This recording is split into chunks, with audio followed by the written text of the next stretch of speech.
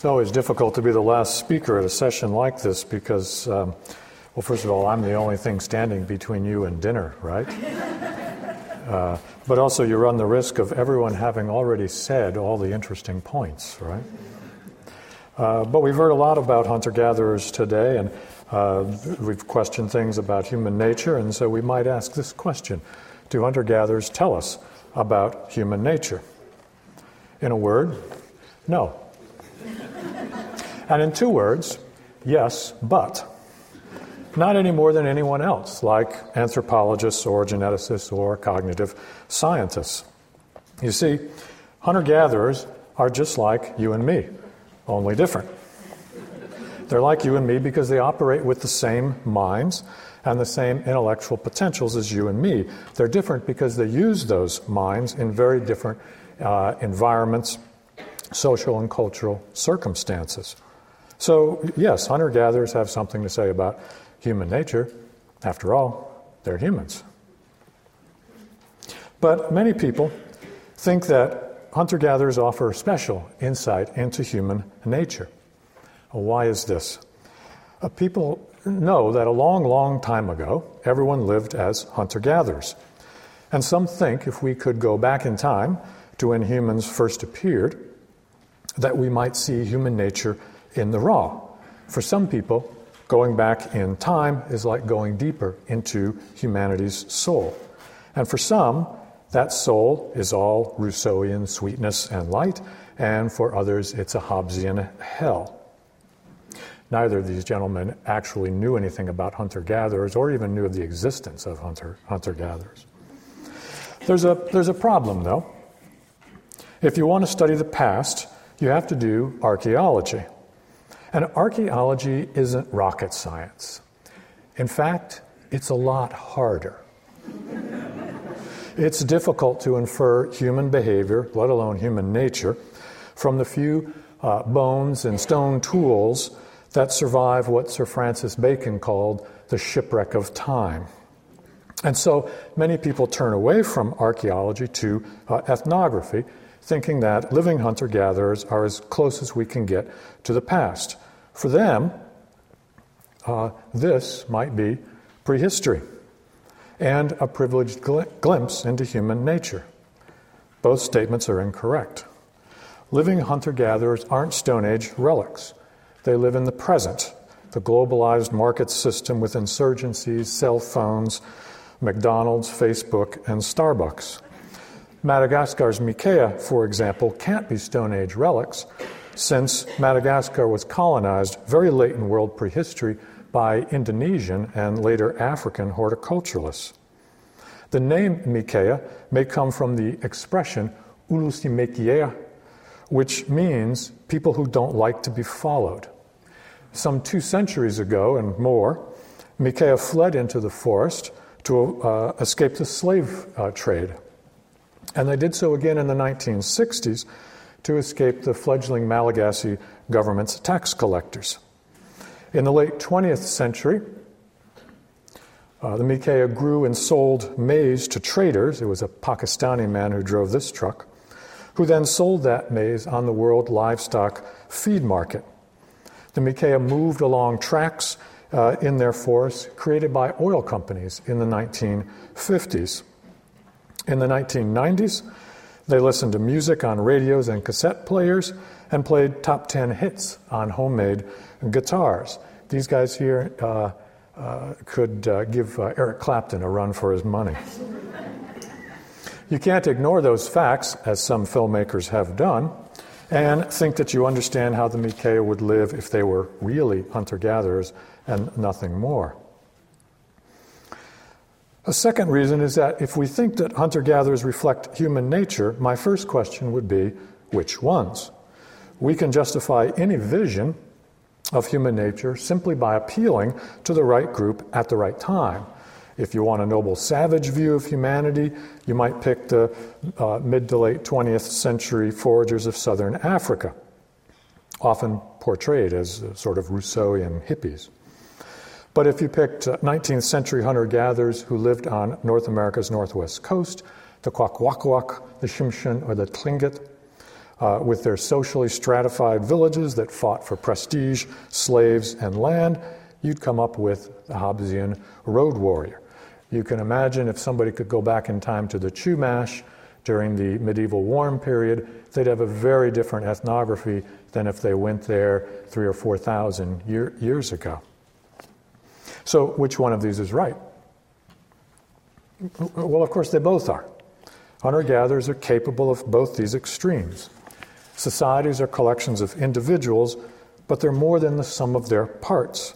As individuals, as we saw here today, there are biological, psychological, and environmental circumstances that might incline us to be more Hitler or Mother Teresa. But what determines which way we go as a society? To address this question anthropologically, we have to turn away from looking for the essential hunter-gatherer and just look at behavioral variation. And today, we're interested in violence. Hunter-gatherers don't live lives of perfect bliss. You've seen that today. In fact, you've seen some pretty gruesome examples of it. But they generally have low rates of non-lethal aggression, such as fistfights. This isn't because they're good people. The reason has to do with the cultural denial of aggression in small egalitarian communities. And incidentally, I see this all the time when I run archaeological field crews out in the mountains.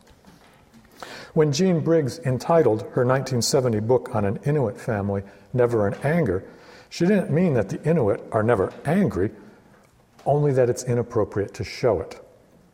But in small communities, you will tread on other people's toes, and sometimes pent-up tensions erupt, the reactive violence.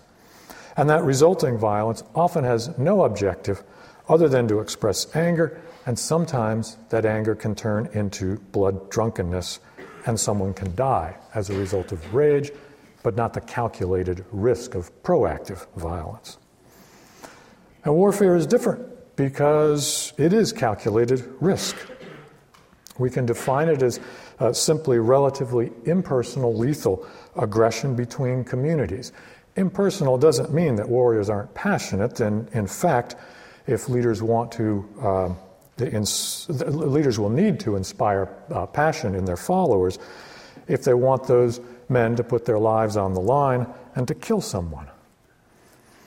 War is nasty business, and while its superficial goal is revenge or retaliation, I suspect that for a group to be compelled to fight, the goal must also be to secure some advantage, to acquire slaves, women, food, territory, or to make a preemptive strike.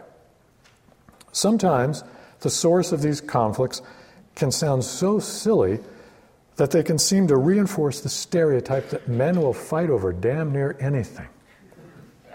Here's one case from North America's northwest coast. The Yakutat Tlingit attacked the Sitka Tlingit because the Sitka had outsang the Yakutak for 2 years in a row. That's right, it's a fight over a DJ's playlist.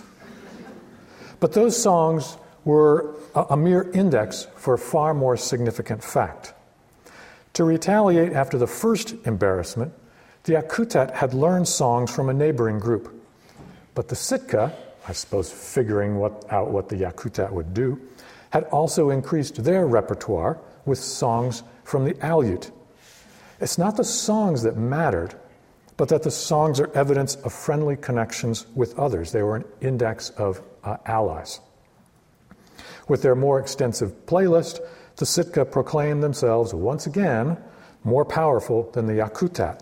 The Yakutat had no choice but to strike preemptively or risk being perceived as weak and vulnerable. Violence is one option that humans can use to reach an objective. But like all options, it comes with a cost. And it can be a steep one. You could lose what you have, you could get hurt, or you could die. And even when successful, violence comes with a cost. It makes enemies, and it drains resources that could be devoted to other activities. You solve one immediate problem, but you create other longer-term ones. When is the cost of violence worth the benefit? The answer almost certainly has to do with population pressure, which we've already seen today. Most nomadic hunter-gatherers follow Ronald Reagan's advice and vote with their feet. When things go bad in their neighborhood, a drought, a range fire, illness, their first response is to pack up and move. And food is a special concern because the problem of eating is an immediate one. This means that we might expect warfare to be more common among sedentary than among nomadic hunter-gatherers, and this appears to be the case. Ethnographic data are really hard to use because they were collected by different researchers at different historical moments, under different conditions, different methods, different assumptions. As a result, we can only look for the most general patterns. And the general pattern is that warfare and violence are at least correlated with population pressure. Here I've measured population pressure from a measure of primary production relative to population density. It's a rough measure of the amount of food available per person. And the warfare data come from the standard cross-cultural sample that Dr. Ember mentioned. It's variable 768 if you like that kind of stuff. And the data show that at high levels of population pressure, warfare is more common than at lower levels. And the same appears to hold true for general homicide rates. These data are quite messy, as they include both very careful field studies, such as those by Kim Hill and his colleagues, and other just more general back-of-the-envelope estimates. Some include deaths due to warfare, and some include infanticide, but others do not. Still, the general pattern seems to be that homicide rates are high at high levels of population pressure. When there's a lot of people relative to the food base, hunter-gatherers fight. And really, there's nothing remarkable in that. Violence may not be human nature, but wanting to survive is. If you put anyone between a rock and a hard place, they'll fight, whether they're hunter-gatherers or university faculty. Okay, so the ethnographic data are messy. Does archaeology provide any clue as to the conditions of warfare? Did our most ancient ancestors find themselves between a rock and a hard place often? The earliest best evidence of warfare comes from the 13,000-year-old site of Jebel Sahaba in northern Sudan. And the evidence is pretty clear. All the pencils you see in this photo are not the result of a sloppy excavator. Instead, each points to a stone projectile tip embedded in one or the other of these two unfortunate individuals. And there were 24 such burials like that. This is war, or something close to it. But this site of Jebel Sahaba stands out precisely because it's a rare case. Other studies find far less evidence of warfare in the Paleolithic. And in fact, there's precious little of it until after the appearance of agriculture, and in fact, after the appearance of state societies. I'm sure Paleolithic hunter-gatherers got ticked off at one another, but war is a cultural behavior, and it appears rarely among prehistoric nomadic hunter-gatherers. Why? All hunter-gatherers periodically evaluate whether to help someone or pay the cost of not helping, which is the risk of retaliation.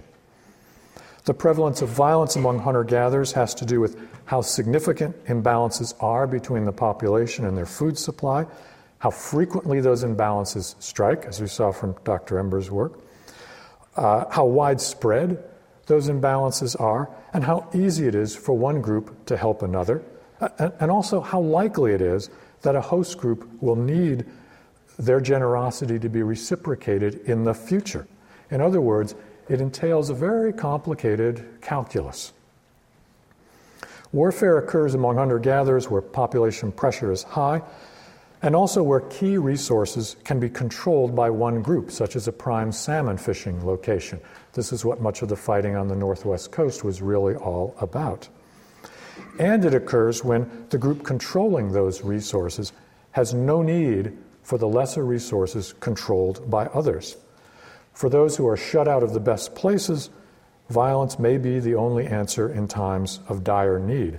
And so those who control key resources must now defend themselves. This situation kicks in a very complex cultural process that Polly Wiesner talked about that leads some societies to value bellicosity, to use generosity as a club, to compete for prestige, to lower the status of women as marriage is used as a way to build alliances, and to occasionally come to blows. This set of traits is more prevalent among sedentary than among nomadic hunter-gatherers. Nomadic foragers are interdependent. They can't afford to upset one another, and they cope with occasional squabbles by moving and by continually building and negotiating alliances, like the woman Polly showed with all of the necklaces on her. Those are signs of who she is connected to. And so we see that warfare and violence has a lot to do with material conditions of life. It's not explained solely by human nature, whatever that is. And that's good news. Why?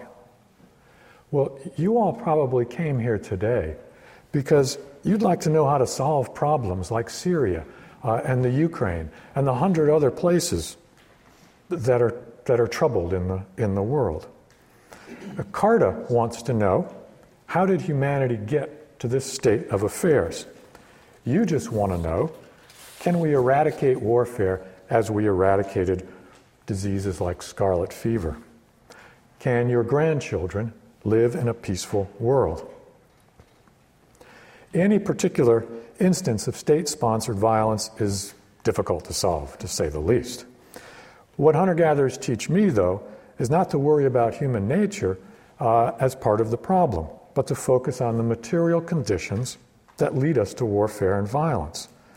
And hunter-gatherers tell us that isolation, imbalances in wealth and power, and client-patron relationships all increase the likelihood of violence. Interdependence, cooperation, equality of opportunity, and the free movement of people all decrease it. Anthropology teaches us the importance of looking at the data we have to reveal what factors shape the variation that is human life. And that's a more valuable scientific approach than debating essentialist ideas of human nature. Violence is one option, absolutely, but no more so than peace. We can look to hunter-gatherers for an answer to this question, but not because they tell us more about human nature, but simply because they are humans coping with universal human problems. Thank you.